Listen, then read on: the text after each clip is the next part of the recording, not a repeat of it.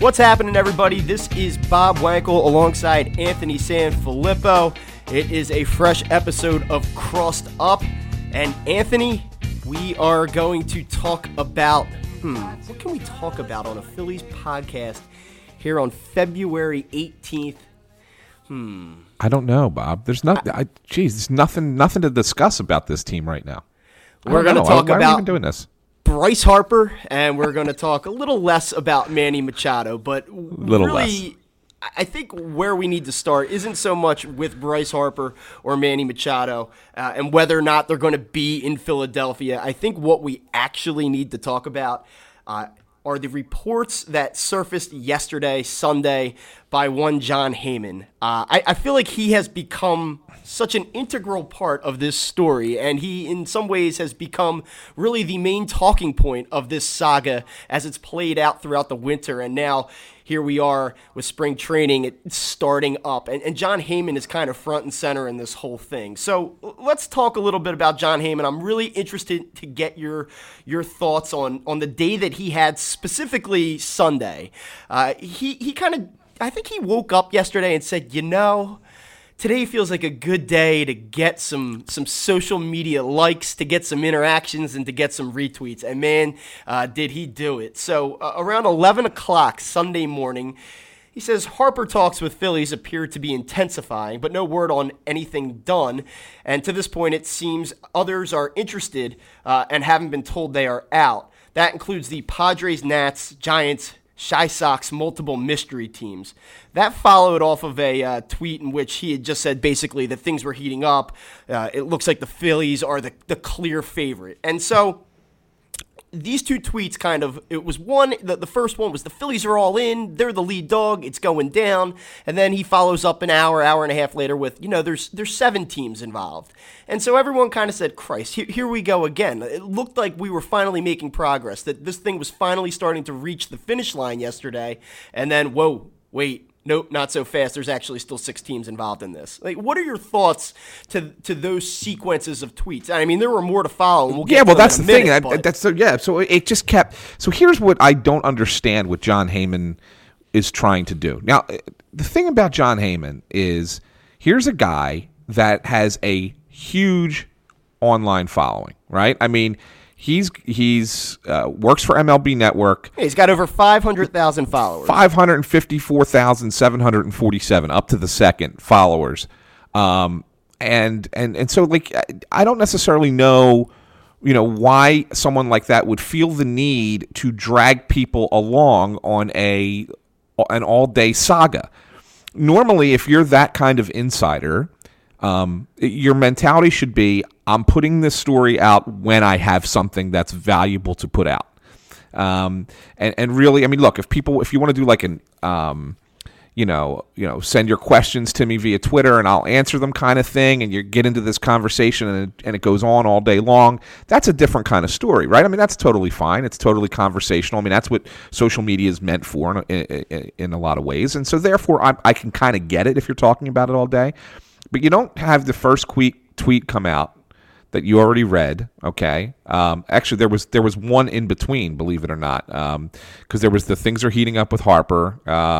Then there was as things heat up, here Harper's talking to other teams beyond Philly. So it was an hour apart. So the first one says things are heating up with Harper. Intensified is the word I heard. Phillies are the favorite, but word remains that nothing's done yet. Will be a long-term deal. An hour later, as thing heats up, here Harper is talking to other teams beyond Philly, and Philly is still talking to both Harper and Machado. Feels like Philly Harper is the most likely match at this point, though. Okay, that's an hour apart. Yeah, and then he comes back at 2:30 with. So wait, so here's I want to start with those two. Okay. So if you put the first tweet out, okay, things are heating up with Harper. Intensified is the word I heard. Phillies are the favorite. Okay, someone has told you this.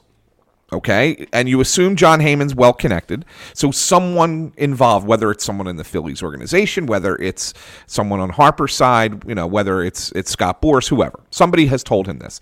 How then do you, within an hour, suddenly hear Harper's talking to other teams beyond Philadelphia? Do you not check that out first before you put the first tweet out there? That's what I don't understand. And it doesn't make any sense to me as a reporter. You're not doing your job if you haven't checked in. Just because one side tells you something, you need to check in with the other side before you throw it out there. So do you think that he knows what he's doing when he sends these tweets out, or is he kind of just getting this information and saying, like, listen, this is what I'm hearing, so I'm going to tweet it because people are interested in this story, and so whatever? Or do you think that he goes, oh, here we go, like, this is going to set the people off, I'm going to get a lot of retweets, I'm going to get a lot of likes, everyone's going to be talking about me when I put this thing out there? Like, do you think he kind of almost does this with a half smile at this point? I mean, he's got to know, right? So I want to make a comparison. All right, now, I am not Jon Heyman, okay? I am a local reporter. I'm not a national reporter. So there is a big difference between the two of us. However, I will make this comparison. I joined Twitter in March of 2009, so it'll be 10 years, okay, next month that I've been on Twitter. I've tweeted 19,070 times in 10 years, okay? Jon Heyman has been on Twitter 1 month less than me. He joined in April 2009. He has tweeted 80,980 times. Think about that for a second. Okay? I mean, seriously. Now, again, he's a national writer, so he talks about 30 baseball teams. I talk about predominantly one hockey team. Okay, fine. But the fact of the matter is that he's the number of tweets in that same time period is ridiculous. So what Jon Heyman is to me, as far as I can interpret it, is one of those reporters, and he's not alone, there are a lot of them, who just can't stop themselves from tweeting. That it's become an addiction over time. And that any little thing, I got to share this. I got to put this out as soon as I hear it. And there's local reporters who do that. There are national reporters who do that. And to me, they don't quite understand the medium. Well, do you think it could be a little bit self-serving in the sense that he says, okay, like Jon Heyman, if I'm not mistaken, I believe used to write for Sports Illustrated. I think that's Correct. where he kind of became, during his rise to prominence in the national media. And then he was, I guess, either let go or they downsized or whatever they decided to do over at Sports Illustrated. And then he was with FanCred. And I think I've read him on CBS Sports at some point. And now he's on MLB Network and he still writes here and there. But do you think that there's any part of him that says, I want to keep my name out there. I need to get another, big time landing spot. And so this is going to keep me part of the conversation. Well, I mean, he's on MLB. He's on MLB Network. I mean, I don't know. Do you need to be bigger than that? Yeah, and that's what I wonder, though. I mean, like, do you just think, like, to me, it just seems like I think he has to be aware of the fact. And yeah, maybe he is one of these guys that can't help himself. He almost has a Twitter addiction at this point. But to me, I wonder, is it about trying to gain more, prominence to be part of the conversation where he makes himself more marketable as a writer or as a journalist? Is there any, do you think, and I'll ask you this because, you've been on Twitter a while and you've worked for the Flyers and you've been a prominent local beat guy for the Flyers in this city. I mean, do you still, when you fire off a tweet and it catches fire and it gets a bunch of retweets and likes, does that do anything for you? Like, do you go, no. hey, look at me, I'm Anthony Sanfilippo, and people care about what I have to say? No, it doesn't. The way I look at it is it's my job. Right? I just wonder if, like, Jon Heyman sees the like button going off and the notification button going off and going, maybe. Like, look at me, I'm Jon Heyman, I matter. Maybe he does. Maybe, I mean, I don't. To me, I look at it as it's my job, and when I tweet something that, obviously, if there's a game going on, it's a different story, right? I mean, during a game, Twitter, commenting on Twitter is a whole different kind of thing. But Jon Heyman has tweeted 23 times in the last 24 hours. He's basically averaging a tweet an hour. And nothing has happened. I mean, other than Mike Moustakas signing. Right, I think that was the only thing, right? Yeah. Nothing has happened in baseball other than Mike Moustakas signing. And he's tweeted 23 times in 24 hours. There's no games. He's not at spring training talking to a team, doing something. There's nothing. And he's tweeted 23 times in the last 24 hours. That's insane. It's too much. I will tell you this, just in general, I do think that younger writers, people that are trying to get their name out there, trying to be known, I think a lot of them do prioritize being seen on Twitter. And, like, I'll tell you, I've been writing for Crossing Broad for, maybe about a year and a half now. And the last Philly season, 2018 season, was the first season where I was kind of, like, tasked with, hey, you cover the Phillies for the site.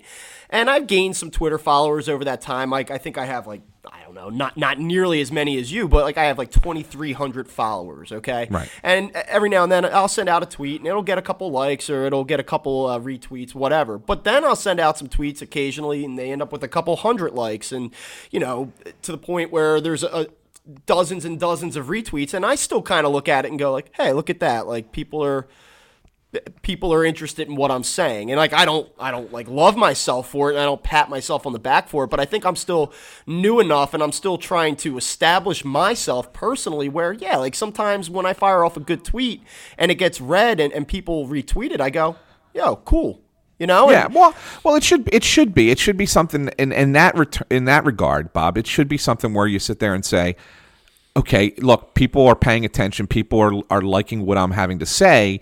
So therefore, I need to make sure that as I do continue to do this job, that I do it to the best of my ability and that I do it in a way that serves the public, right? I mean, because in a lot of ways, what we do, and it's a very old school journalistic mentality, but I mean, you really are serving as a bit of a conduit or liaison for the everyday fan because you have a little bit more, you know, insight than maybe the everyday fan does. Granted, it's not the same. I mean, yeah, okay, we're still working. Kyle, are you listening? We're working on credentials for Bob at Phillies games. But we're working on getting it to be even more of that kind of conduit. But at the same time, I mean, that's so people come to our website and come to I'll say this, Twitter to see what we have to say. Yeah, we've kind of danced around it, you know, last year, but I'm a high school baseball coach, and like that's kind of where my background comes into play. Like I am familiar with the game, like I am tasked with developing high school baseball players, some of which now play in college, and so that's kind of where my perspective of the game comes from. And so, yeah, like I'm not just some guy in my mom's basement who likes baseball, who blogs for Crossing Broad. Like that's where right. I'm getting my area of expertise. Not to say that I'm some, you know, savant, you know, hitting coach or pitching coach or anything of that nature, but you know, that's my background and that's where my perspective kind of comes into play. And I don't generally share that in stories because I don't know that it necessarily equates all the time. But yeah, like I have a little bit of a baseball background. No, I'm not credentialed, or I was not credentialed last season, and I'm not in the locker room, and I'm not going to break trade news or free agent signings. That's not what we're doing. But typically my in-game observations, I think, are probably the most beneficial thing that I bring, you know, or the strongest thing that I bring with my background. So that's I guess what I'm trying to bring to the table, and that's where we're at currently, and I hope Kyle is listening. But I guess let's just hop back into this, and I just want to kind of take you through the rest of Heyman's day as it pertains to the Phillies. Like you Keep said, going, because it was crazy. Some Mike Moustakas tweets, and that's all fine and well, but he then kind of chimes in about Manny Machado and how, you know, he's still going to go to one of the highest two bidders, talking about his preferences and whatever. But let's just kind of focus on Harper here. He comes back, and this one was at 4:57 p.m. As things intensify, Bryce Harper has multiple long-term offers for more than $30 million a year. Philly is viewed as the favorite, as said here, but is also said to be an evolving market. And then he comes back at, let's see, what time was this? A couple hours later, 6:36 p.m. While the Phillies have made progress and are seen as the favorite for Harper, especially with the self-proclaimed stupid money. And like, can we just move on from that at this point? Like, please, with the stupid money. Several teams are said to still be involved, including both the Giants and Padres. And then, you know, he finishes up the night at 8:43 p.m. with one interesting dynamic to the Harper Machado market. 3 prime teams have shown interest in both stars, the Phillies, Padres, and White Sox. Phillies have been confident they'll land one of the stars, but at least one of these teams will be shut out. Like, great, yes, thank you. There are 3 teams in play. There are 2 players. One of these teams will not get one of these players. Thanks for the math lesson, John. So it started out at the beginning of the day that this thing was coming around third base, and they're about to reach home. The Phillies are in the lead. It's going down. Wait a minute, there's a handful of teams. Oh, wait, it's an evolving market. And oh, by the way, the Phillies and 2 other teams are really interested in both players, and nobody knows how the hell this thing's going to shake out. So we're right back to where we started from when you woke up this morning. And thank you for that, John Heyman. I hope you enjoyed your 1,000 retweets across your stupid waste of time tweets, and it's just it's so frustrating, man. You're absolutely right. It is ridiculous and frustrating. This is why, and look, we live in a society now that craves this information. Okay, I can't tell you how many times fans will tweet me, "Got any trade rumors? What are you hearing?" And it's like, no, it doesn't work that way. It's like, I'm not sitting there constantly on my phone messaging people that I know in the industry or for the organization, or a scout or or an agent, and asking people, "Hey, what are you hearing? Hey, what do you got?" But it's not how it works. It comes to us, right? Now, granted, again, Jon Heyman's job is a little bit different than mine. His job is to, be reporting these kinds of things. But what I'm trying to say is fans eat this stuff up. They eat it up. And I'm glad you're bringing this up. And I kind of let's call it what it is here. This is good for us. This is good for Crossing Broad. I mean, there have been plenty of times where I have taken a Jon Heyman or a Bob Nightingale tweet, used it as the centerpiece to try to build some type of story around it. And, I try to give a little bit more than just, here's this tweet. You can obviously read it. Like, I'm having fun with it. Like, I'm making jokes, and I'm talking about, giving up candy. Like Jack Fritz at WIP has his little Harper Lent thing going on. I think that's funny personally. Like I kind of did a post on that. Like I've had fun with this, and it's been good for our traffic too. Anytime that we put Manny Machado or Bryce Harper in the title of one of our stories, it's getting tons of shares on Facebook. It's getting tons of likes on Twitter. And so like, I'm not going to sit here and act like that Jon Heyman is the only person benefiting from the Bryce Harper no news or some sort of news progressive updates throughout the winter. Like we've been very, very successful writing these types of stories. At the same time, I see a lot of fans commenting on these stories now saying like, well, I don't even care at this point. They're both selfish. I don't want them.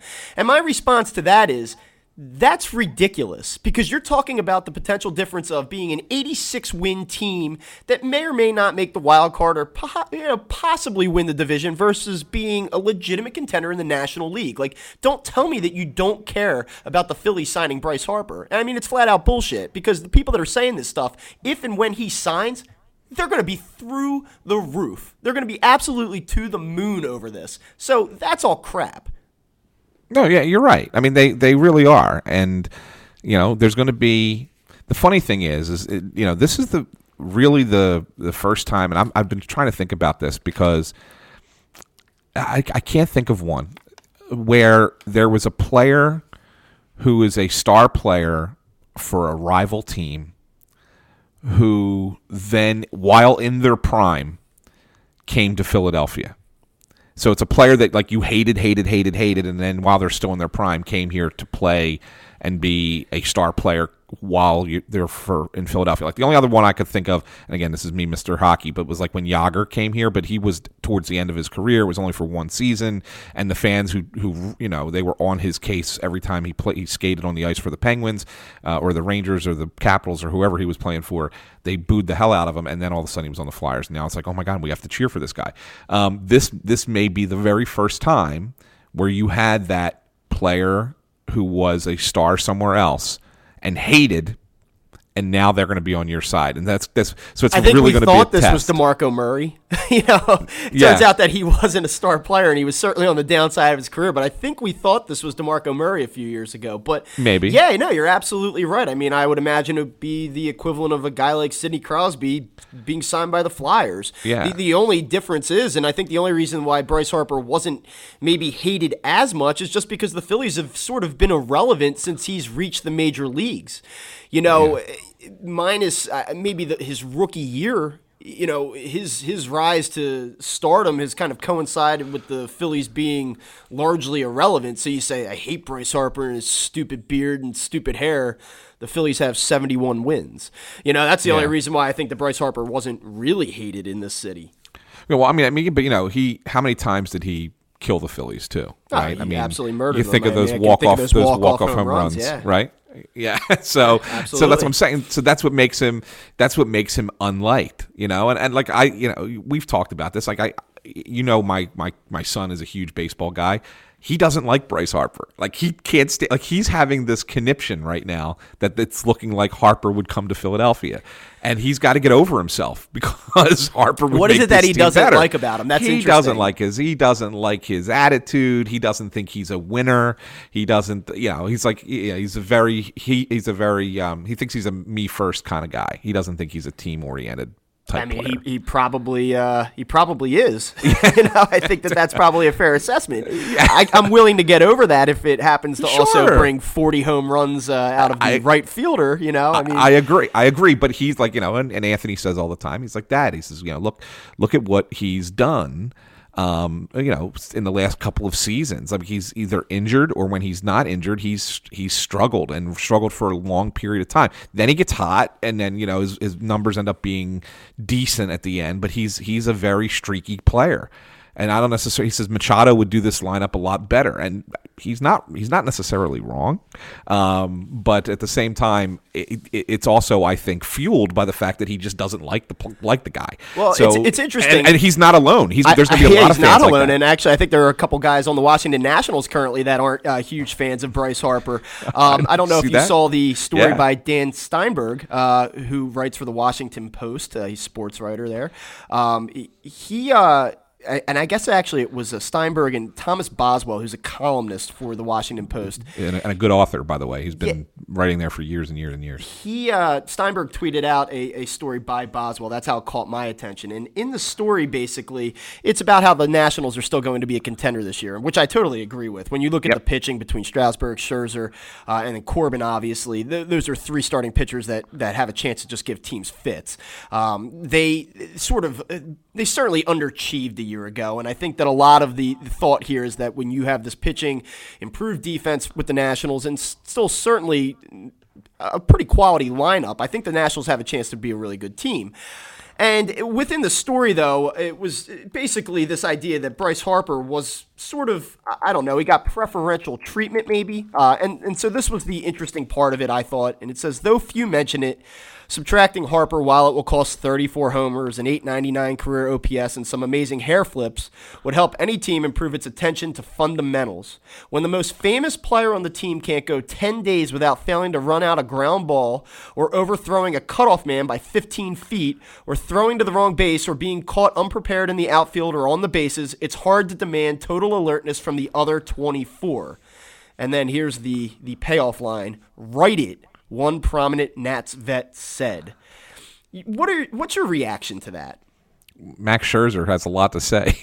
You got Max Scherzer saying that? I don't know. Who's your who are prominent Nats vets? Yeah, I mean, I mean, when you look at that team, a guy like Scherzer, yeah, I mean, is it going to be Anthony Rendon? I mean, really? I mean, who's the prominent Nats vet? Prominent is the word, that really sticks out to me because they don't have any other prominent vets. They have a lot of good players and a really nice lineup, but I don't know if they have prominent vet other than Scherzer. Again, we've seen it. He had everybody ridiculed Papelbon, right, for getting into the fight with him a few years back, and Papelbon was a jerk. We know that. We saw his routine here in Philadelphia. It didn't last. But maybe in that instance, maybe it wasn't Papelbon that was the problem. Maybe in that instance it was Harper. Who knows? I mean, we weren't there. We don't know. But it's fair to question that and say maybe he's not a good locker room guy. Yeah, I don't know. And when that incident happened, that was what, 3 years ago now? So you're talking about a kid that was 23, 24 years old. Like, I have a hard time, and look at me now defending Bryce Harper. I have a hard time, killing a kid that's, been able to, I don't know that he does drink, but he would only have been able to drink for 2 or 3 years at that point. I mean, that's a young person to pin that type of blame on in that situation. And you're not wrong. But at the same time, he's also been, a kid who I guess has always felt entitled in this sport because he's been talked about since he was so young and that he was going to be the next generational superstar in baseball and everything else. And so he's kind of been spoon-fed that at every level, everywhere he's always been from high school on out. And so maybe once you get to the big show and you're a brash young player and a veteran guy's like, whoa, slow your roll, kid. You know, yeah. Well, and there are two other points in that Boswell story which that I thought were interesting, and one was really about Mike Rizzo and how he treated Harper, and there might have been a little bit of resentment from some players in the organization that felt like Harper kind of got away with some stuff, or maybe wasn't held as accountable as other guys were. But one of the key ideas in that was that Rizzo really likes Harper, thinks he's a good guy. And so, like, there is something to be said for that. I don't know that, perhaps maybe he is a prima donna, or, he does feel a little bit entitled, but I don't think we're dealing with a bad guy here either. No, you're not. You're not at all. And I will make, here I'm going to make another hockey comparison for you. But, like, for example, like Sid. Now, the difference between Sid and Sidney Crosby and Bryce Harper is the fact that Sidney Crosby's actually won 3 championships, whereas Harper's not even won a playoff series yet. But when you go back to when Sidney Crosby, who was a generational player, came into the league, he was very, very whiny. He was a dirty little player. Nobody liked him. Really, and it wasn't just Philadelphia. I mean, he had this reputation around the league, of just being a kid that just didn't quite get it. And, he didn't like being questioned. He didn't like doing interviews, nothing. I mean, he was just a very difficult young elite superstar who had a lot of flaws to his personality. Look at him now at age 31, and he's a completely different person.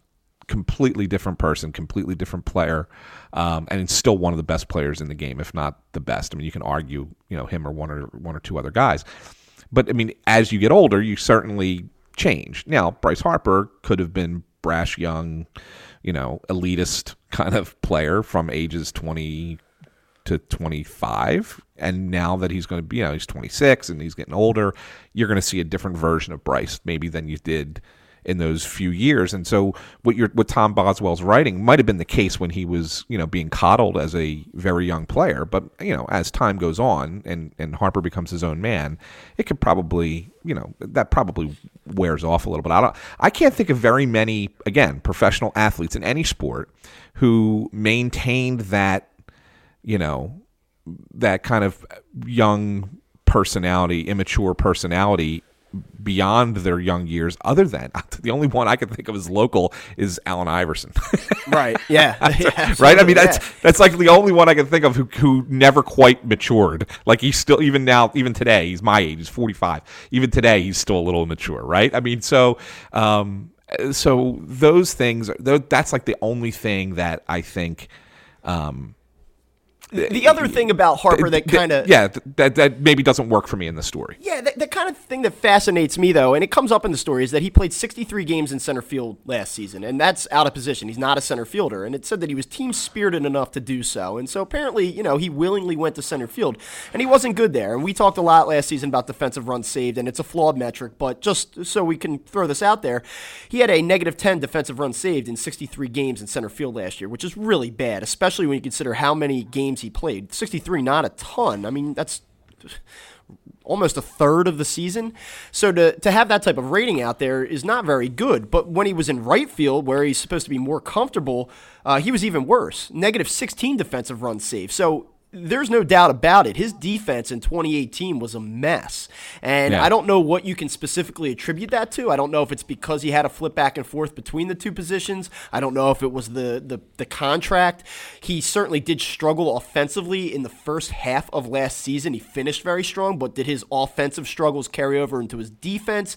Was the way that the situation was playing out with the free agency deal on his mind? Like, I don't know. When you look at the rest of his defensive ratings, at least just in terms of defensive runs saved over the years, his first year with the Nationals in 2012, it was actually a positive. It was +14. It dropped to 4 the next year. It was a wash in 14-0. 2015 +9, 2016 -3, 2017 +4. So, like, he's been basically just hovering around a little above average, a little below average, and then last year was a mess, and it kind of it added up to -26 defensive runs saved. So the Phillies are prioritizing defense this year, this offseason. That's something that we've certainly seen be the case. There has to be at least a little bit of concern about Bryce Harper's defense, but it was just so it was a complete anomaly. I mean, he may not be a terrific defender, but whatever was going on last year doesn't seem to necessarily be what he is. I mean, his defense couldn't have fallen off a cliff at age 26 because of a physical attribute. There's just no way. No, I mean, you're 100% correct on that. The one thing that could be interesting, though, is, if you're the Phillies, do you think about putting Bryce in left field and let McCutchen play right field? I mean, maybe. We talked earlier when they signed Andrew McCutchen about how he played right field in San Francisco at times and held his own and all that. And the hardest right field in baseball, park-wise. Yeah, I mean, maybe he does play a little left field. I could see that. I don't know. I mean, I think that's one of those things. It's like across the bridge when you get to it type of situation. You would think that McCutchen at this point would be the better outfielder. Would you agree with that? Would you expect him to be the better defensive outfielder? Defensively? Yeah. Yeah, I do. So, You're not signing Bryce Harper because you want his glove. Right. No, certainly not. No. Right. So, I mean, it's more. Yeah, I mean, I think McCutchen's probably. I mean, and I don't think there's a big disparity between the two. I mean, McCutchen's a little bit older. Maybe. He doesn't have Harper's arm. Harper still has a really good arm, right? I mean, that's probably the one thing that even last year, I don't know. Do you have his stats up? Did he have outfield assists last year? I mean, he's always had a strong arm, Harper. So I mean, that's the one thing. He probably is a little bit better than McCutchen on that. He's got a better hose, but yeah, I think that ultimately he actually he did not have an outfield assist last year. Really? So in 2015, if I'm reading this right, in 2015 he had 8, in 2016 he had 5, and in 2017 he had 8. But then last year he didn't. That's crazy. And I wonder if that had a lot to do with playing 63 games in center field, because you don't usually get as many in center field, right? Their left field, right field is where left fielders and right fielders get the outfield assists. Very interesting. Actually, let's see here. I might have been doing that by position, but he had 1. Yeah, he had 1 last year. He did have 1. Yeah, he had 1. It was in center field too. Really? So how about that? Yeah. So how about it? Yeah, there it is. So I don't know. I mean, that would be one thing that I'm interested to see if the Phillies have a theory about that. Like if you go back and look at his play a year ago, was it just a lack of focus? And one thing I will say I would have a little bit of a concern with is that the guy who is currently projected to be the team's starting center fielder, which I still don't think is a lock, in Odubel Herrera, he's apparently come in. He's in good shape. He admitted that he wasn't focused at times last year. I don't really understand why that was the case, but okay. If there was a little bit of an accountability issue in Washington, I wonder with this current manager, with Gabe Kapler, I think that there were some accountability issues in the locker room for the Phillies last year. Does a guy like Harper show up in Philly with that type of contract especially and just sort of have all of the control, all of the power? Does that neuter Gabe Kapler? And do players kind of look at that and go like, okay, Gabe, let's see you handle this one? Are you going to get on Odubel and be a hard ass with Odubel Herrera this year when you got Bryce Harper doing these types of things? I wonder how, and this is one of the things I've been thinking about with Gabe, is whether Harper or Machado come here or not, this team, even though they're young, is certainly a lot different team than it was last year. And, how is Gabe going to handle that clubhouse with as many, bigger personalities, bigger name players, more veteran, even though that they're still under the age of 27, most of these guys. But how do you handle that? Like, yes, McCutchen's been around for a while, but Segura is a little bit of a, he's been to 5 different teams and got into a fight with Dee Gordon, who's perhaps one of the nicest guys in baseball last year, and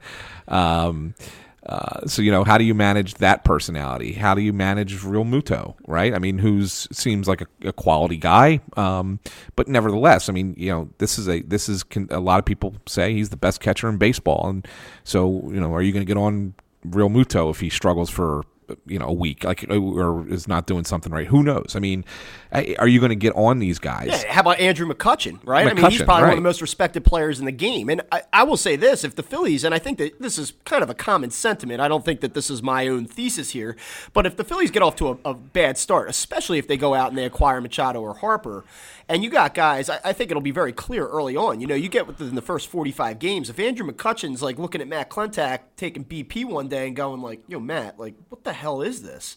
Yeah. And this team gets off to a bad start. They're playing sub 500 baseball into May, or, into late May. I don't know that Gabe Kapler's here to finish the deal. I kind of given Gabe the benefit of the doubt. I think the people that listen to this podcast know that I'm probably more pro Gabe Kapler than I am against him. But I will say I do think that there's a short leash here. And if the Phillies don't play well at the start with all of the acquisitions that they've made and the expectations that they now have, I don't know that this city really likes Gabe Kapler anyway. I don't think that they've really embraced him. The Phillies would not be I don't think it would be a hard decision for the Phillies to make, to be quite honest with you.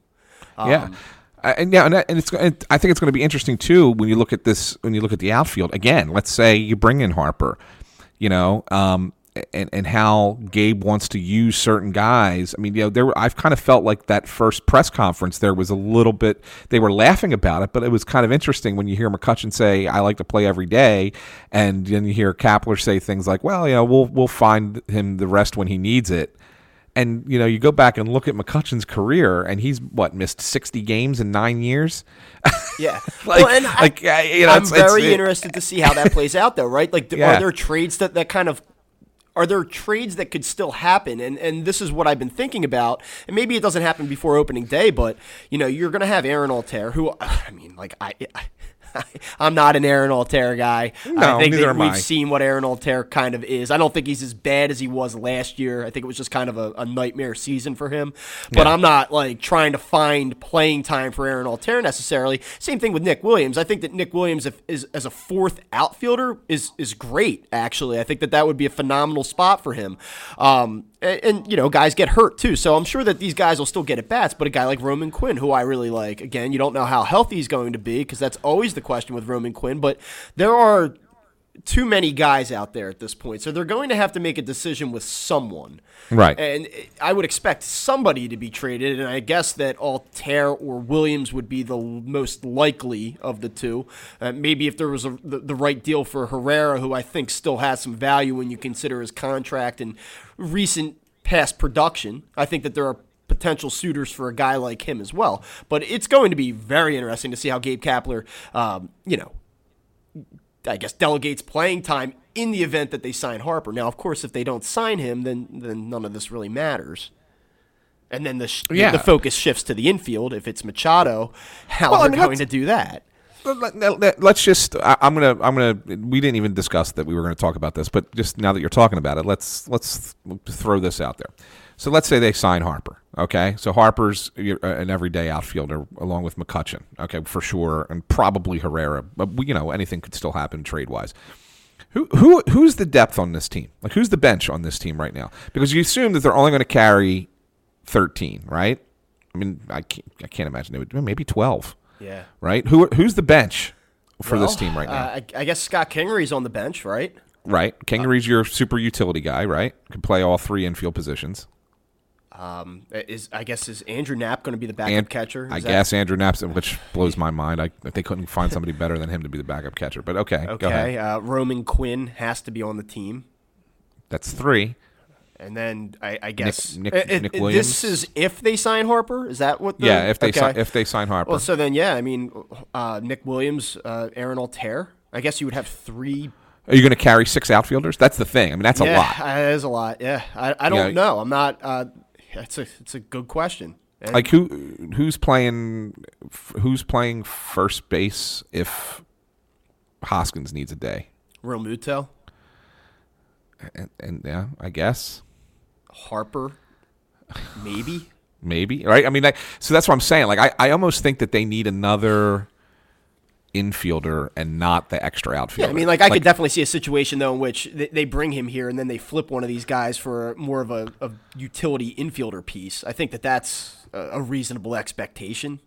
Yeah, and and then the Phillies always do. You always look at what teams do when they bring what do you call it? Minor league free agents in, invite them to camp. Those kinds of players. Like you always wonder if somebody in that list has an opportunity to, make the team somewhere. Right. Like Sean Rodriguez, for example. Sure. Who's He 33 was with years Pittsburgh, old. right? Right. Yeah. And they signed him, brought him in. He's they gave minor league contract, invitation to spring training. Is he a guy that has a chance to get that 25th roster spot because he can play first base, second base, outfield? Is Phil Gosselin a guy that can do that? The Malvern Prep product who's signed to non-roster Get that invitation. Malvern Prep shout out. Yeah. I didn't go to Malvern. I know. That's Kyle went. That's to Kyle went to country, Malvern. right? Yeah. I'm St. Joe's Prep. You're a St. Joe's Prep guy. Okay. Yeah. Yeah. And I think we said a couple weeks ago that one of the things, or maybe the thing about signing Harper and Machado is that you just don't know what the team's going to look like, right? Like we had talked about how it wasn't even really worth getting into the 2019 Phillies and what the lineup's going to look like because we didn't know what the team would look like on opening day, and we still don't. There's still so much that needs to be decided. But when we had that conversation, that was before JT Realmuto was the Phillies catcher. So I think the same principle applies. It's really hard to start getting into your roster predictions or projections at this point because you just don't know what the overall makeup of the team's going to be because literally its most important piece may not be here yet. So it's still so difficult, and I want to be able to do that. Like I want to be able to start having these baseball conversations when we could say this is what the bench is going to look like, and these are the strengths of this bench. And one thing that you have to consider about this team is that they're going to be able to do this, and they're going to, they're going to present this matchup problem, and we still can't really do that yet because the difference between Manny Machado and Bryce Harper is significant, and certainly the difference between having one of those guys and neither of those guys is huge. So it's just really hard to get a sense of what we're talking about yet, but man, do I want to get there. Like, yes, it's frustrating to watch these tweets and follow this saga as it plays out, but the baseball guy in me just kind of wants to know, what are we looking at here? Like, what do we have in front of us? Yeah. No, it's certainly interesting. One more thing I wanted to ask you just about the Phillies real quick, and this is something I tweeted out the other day, and this is kind of like the coach in me going through what the Phillies are dealing with right now.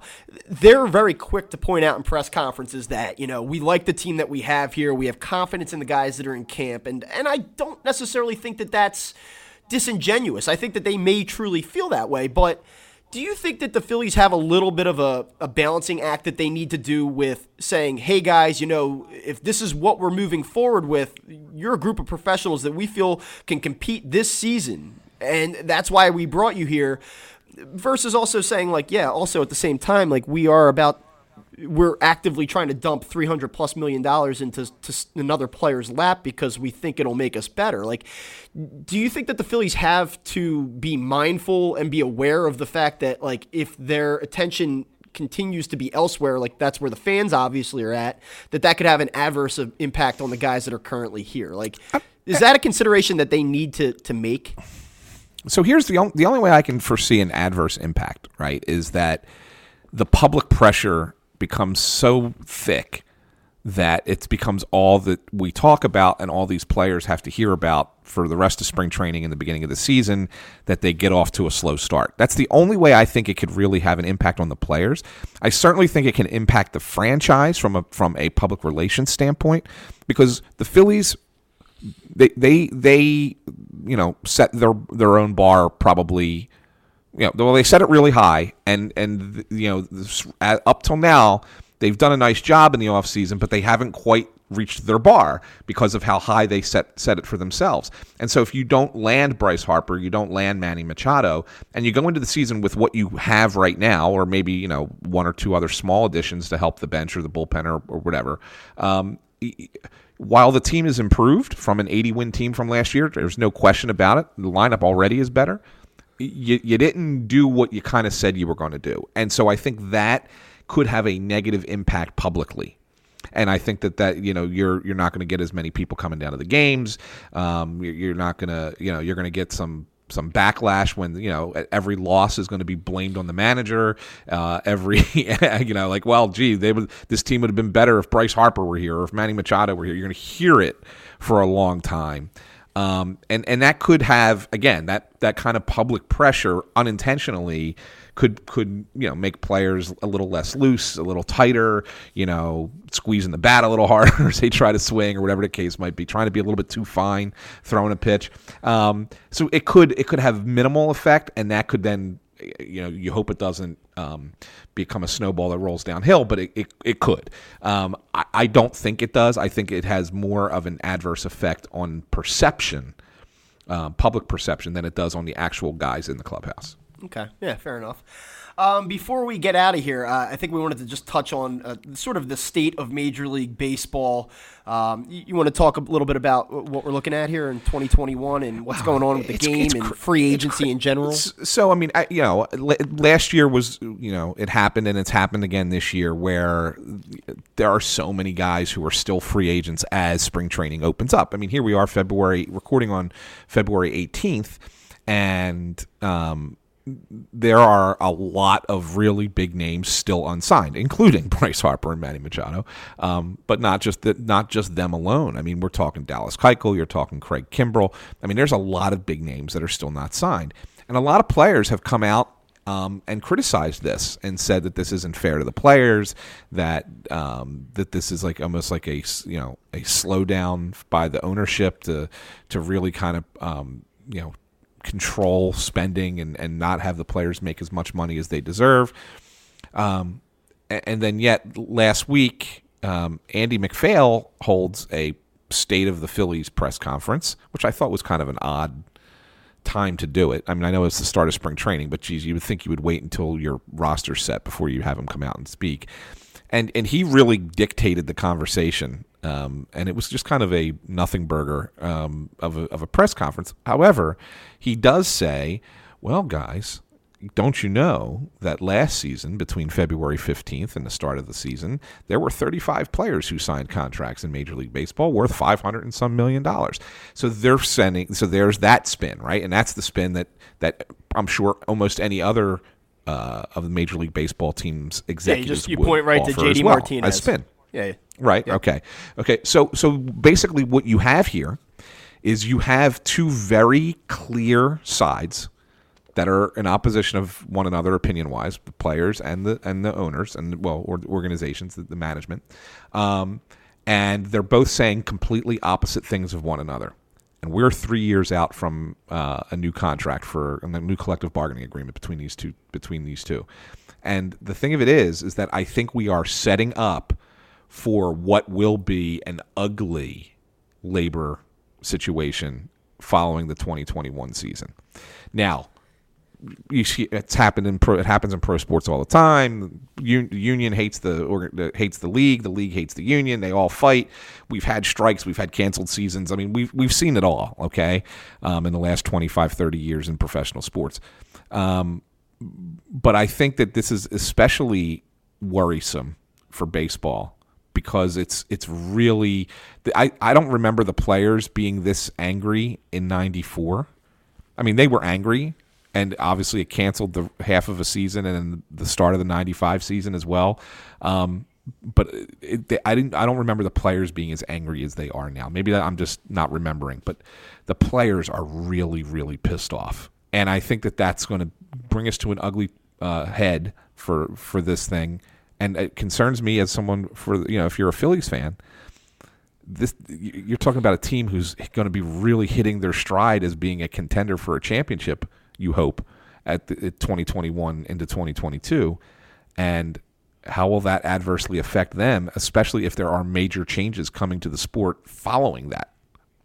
Yeah, so they're going to get three cracks at it, right? We know that they're going to get 19, 20, and 21. One of them is this year. Yeah, and then you really don't know what's going to happen after that. To me, I think that the game has, and I'll kind of just keep it general from my viewpoint. The game has significant issues at this point, and they extend well beyond free agency. The way that the free agency period has been has been playing out over the last couple off seasons.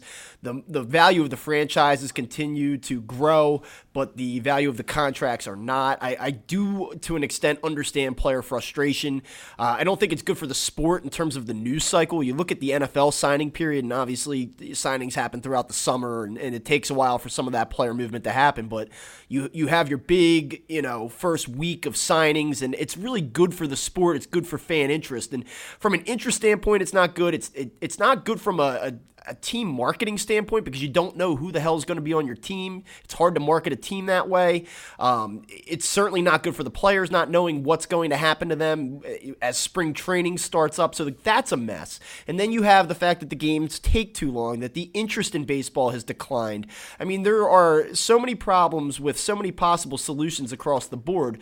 But I think what you're seeing and why you say that 94 felt a little different, even though it cost half the 94 season, there was no World Series, and then they got, a late start in 95, is that it just feels like baseball is a mess, both financially and with the on-field product. And I don't necessarily think that there was much of a backlash about the on-field product in 94. And I think that that's a big difference. It just feels like the whole thing is uncertain and up in the air. And when you're talking about pitch clocks and fundamental rule changes and the possible implementation of the DH, there's just so much that baseball has to figure out. And I doubt its ability to get much of it figured out before they go to a labor, to a work stoppage.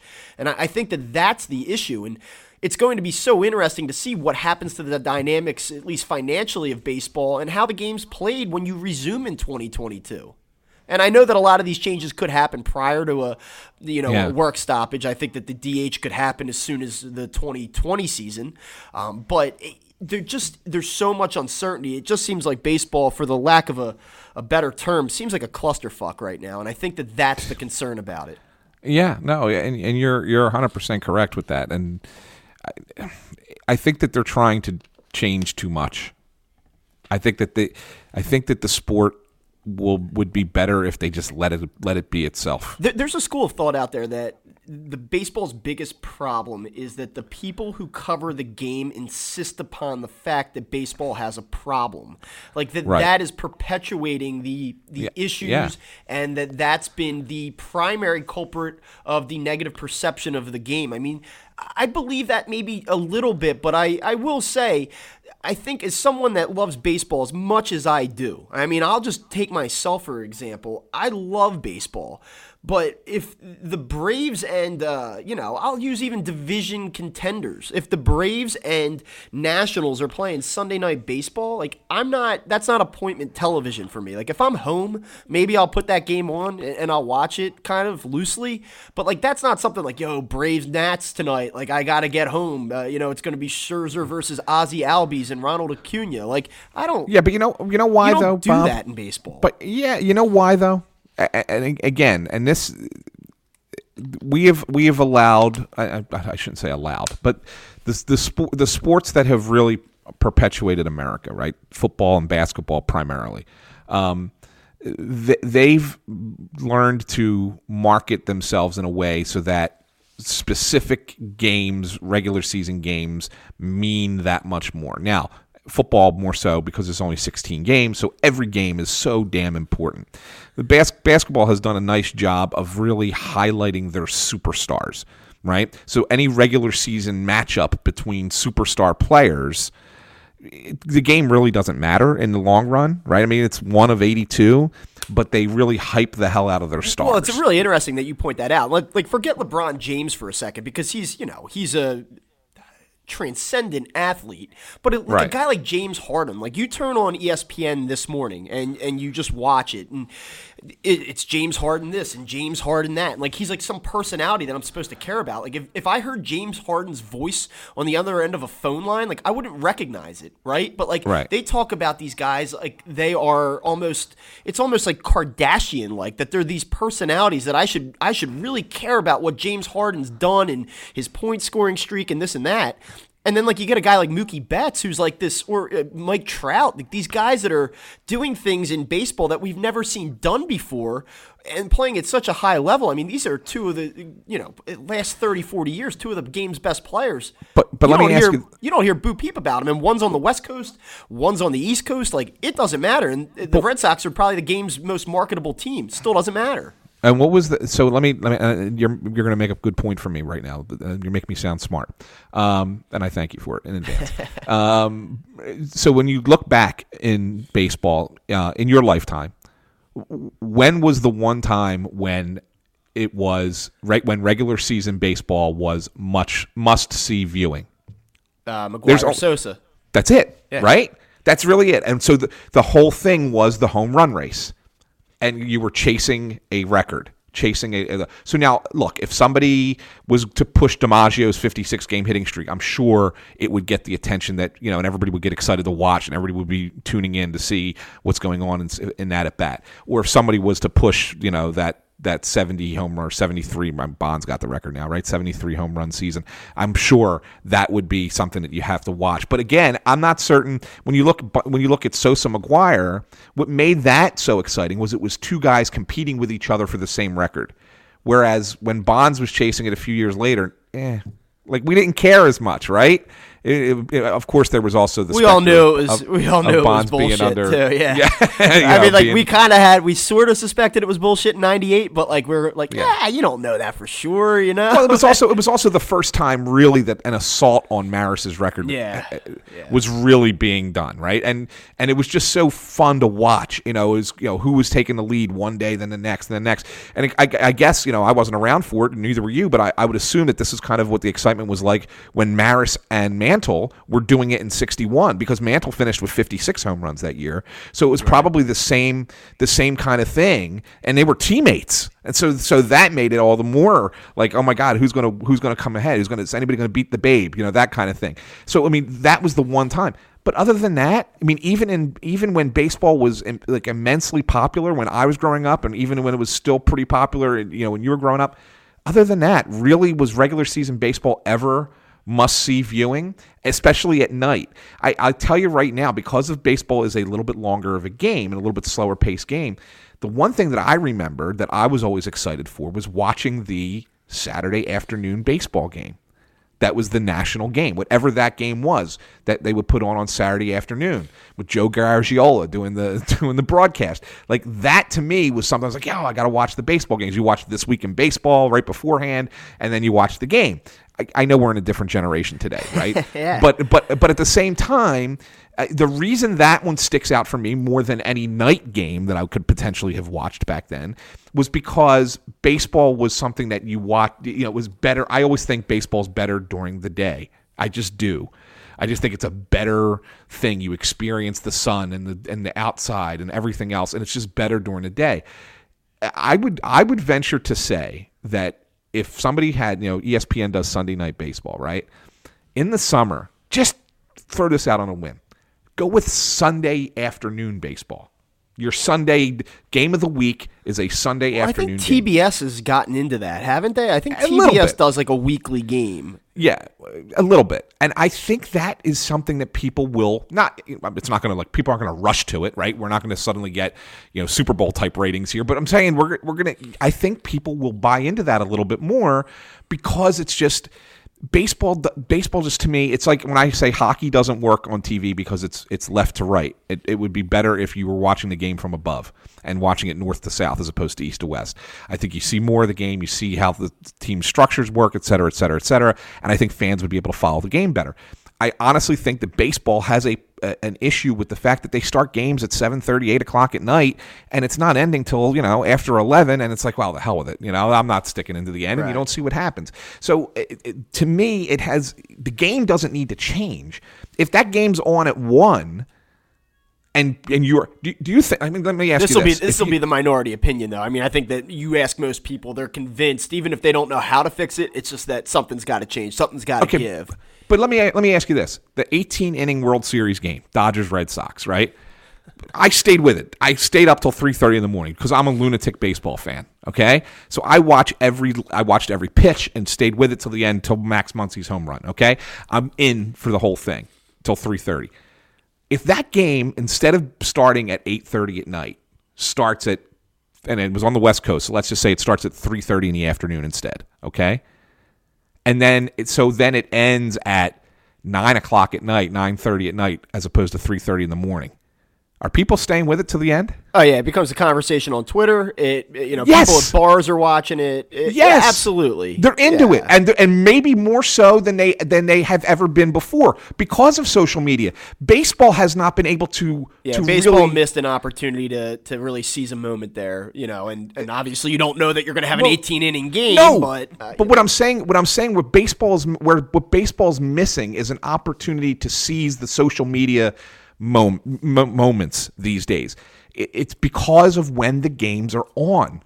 There's a reason football plays their championship games at the times they do. Back in the day, the AFC Championship, NFC Championship games were at 1 and 4, but they moved them. What did they move them to? They didn't move it to 8 o'clock at night like Sunday Night Football is, or 8:30 at night. They moved it to 3:30 and 6:30. Because that's when they know people will have their TVs on and the discussion will be taking place. So, you know what? Baseball, put your biggest games on earlier. It's okay. Well, people people have to work. Guess what? If you live in LA or Boston and they schedule a World Series game for 3:30 in the afternoon, and you have tickets, you're finding a way to take off of work. Especially in Boston. The city's just going to shut down and people are going to right? I mean, they're going to do it. People are going to go. Well, Anthony, I'll tell you what. This is all I can tell you. Enjoy baseball as it currently exists for the next 3 years, because after that, your guess is as good as mine. All I can tell you is that it's going to be a vastly different game with a vastly different financial structure if it returns in 2022, which I'm not entirely certain that it will. So I know we want to wrap this up, Bob, but there's one thing I know that we wanted to get to that we didn't. I'm going to throw it to you because you're the expert on this stuff. What are the Phillies' odds to win the World Series right now? You're catching me off guard. It actually, the Phillies. I didn't know we were going to do this. It was very, very eye-popping, eye-opening. Maybe last week the Phillies were like the second most likely team in the NL, behind only the Dodgers to reach the World Series. Currently on FanDuel, though, they've kind of drifted back a little bit. The Brewers and Braves and Cubs and Dodgers are all each ahead of them now. And they are plus 1,300, so 13-1 odds to win the World Series this year, which is, I guess, about where I would have them. Certainly that takes into the account that there's a possibility that they will sign Harper or Machado. And if they do sign one of those guys, I would imagine they're going to leapfrog the Brewers, and I imagine they're going to leapfrog the Braves as well. So they're fifth in the National League? They're fifth in the National League right now. So ahead of the Nationals. Yeah, they are. Wow. I'll tell you where the Nationals come in a second here. But yeah, so, I mean, and I don't know what they are at DraftKings right now, but last week when things were really starting to heat up, it was right after they got Real Muto, and I think that there was a sense that the Harper deal was imminent or it was going to follow. The line really started to look like it favored the Phillies, where you look at the odds and you go, my goodness. Yeah, the Nationals are right behind the Phillies at FanDuel right now. They're 15-1. So, and the Cardinals are 16-1. So the Phillies are in the conversation. They're in the mix. But I think until they really go out and sign one of these guys, the odds makers are kind of looking at the market and saying, like, maybe we are a little bit too bullish on them after the Real Muto deal. And, obviously I think people are saying, if I can get the Cubs as the third or fourth most likely team, I'll do that. The Brewers should still be a very, very good team, so I think you're starting to see some value on them as well. Yeah, I kind of think that the Brewers are going to take a step back. What, you don't like the Mike Moustakas re-signing? I thought that he was coming here to play third base and replace Mike Franco, but that did not happen. Yeah, I kind of like, that division is interesting to me. I'll tell you, I honestly think that the Cardinals are going to be right back in the thick of it and maybe even surprise everybody and win the division this year. I feel like people have just sort of forgotten about Paul Goldschmidt. Yeah, like guy's a hell of a player. One of those things that did happen, like that happened yes. like in a timely fashion. It's almost like we just pretend that didn't occur now. But yeah, I think the Cardinals are going to be very good. Obviously the Cubs had a little bit of a down year a season ago, but there's still a lot of talent there. We'll see. We'll see what the Brewers do. Even the Reds. The Reds are going to be a little better. Pittsburgh's not terrible. I mean, I think that's a really good division. Boy, when you look at that Cardinals lineup, I mean, the first four guys in that lineup, Carpenter, probably DeJong is going to hit 2, Goldschmidt, Ozuna. That's a good top of the lineup. Well, one of the things that's interesting about baseball this season, specifically in the National League, because I still think that the AL, it's going to come down to the Yankees and the Red Sox and the Astros, right? Like, those three teams. I just can't see a scenario in which one of those three teams doesn't do it. But in the National League, I mean, it is wide open. The NL West is the Dodgers' division to lose, and that's really kind of been the case in recent years. Unless the Padres land both Machado and Harper. Yeah, which we'll see if John Heyman fires off that tweet in the next 20 minutes. But the NL East is wide open. We've discussed that a little bit, and then, like we said, the NL Central is a crapshoot as well. So baseball in the National League, I think that there's at least 8-9 teams that have to feel like they have a chance to make a little noise in the postseason. So it should be really exciting. Yeah, another move that the Cardinals made that kind of flew under the radar this year is they signed Andrew Miller. Yeah. I mean, they're going to be a very good team. The Phillies were trying to get him, and then the Cardinals snaked them to him. I guess gave him an extra year. So listen here. This is where I'm at. I'm actually heading to Clearwater on Thursday morning. My flight leaves at 6:30 in the morning, and I'll be down there for the duration of the weekend. I'm going to go check out a game, the first game of the spring. Nice. So I'm looking forward to that. With that said, if the Phillies do sign one of these guys in the next 2 days up until Wednesday, we will be back and we will do another episode. But I am actually going to pack the laptop and the microphone and set up for an emergency podcast should they do it while I'm in Clearwater, if necessary. Because I feel married to this thing. In most cases, I'd say if the Phillies are going to make a trade or they're going to sign somebody, oh, well, just can't do it. I'm in Clearwater. I'm doing my thing down here. But I want to be ready if it happens. You have to. So we will have this thing covered in the event that something does go down. Yeah, sounds good. All right. Well, I think that's it for us, Bob. It was a nice. I didn't think we were going to get an hour out of this, and we did. We got a good hour. We have a way of baseball doing conversation. That. We have a way of doing that. We do. Be sure you check out the other shows on the Crossing Broad Podcasting Network.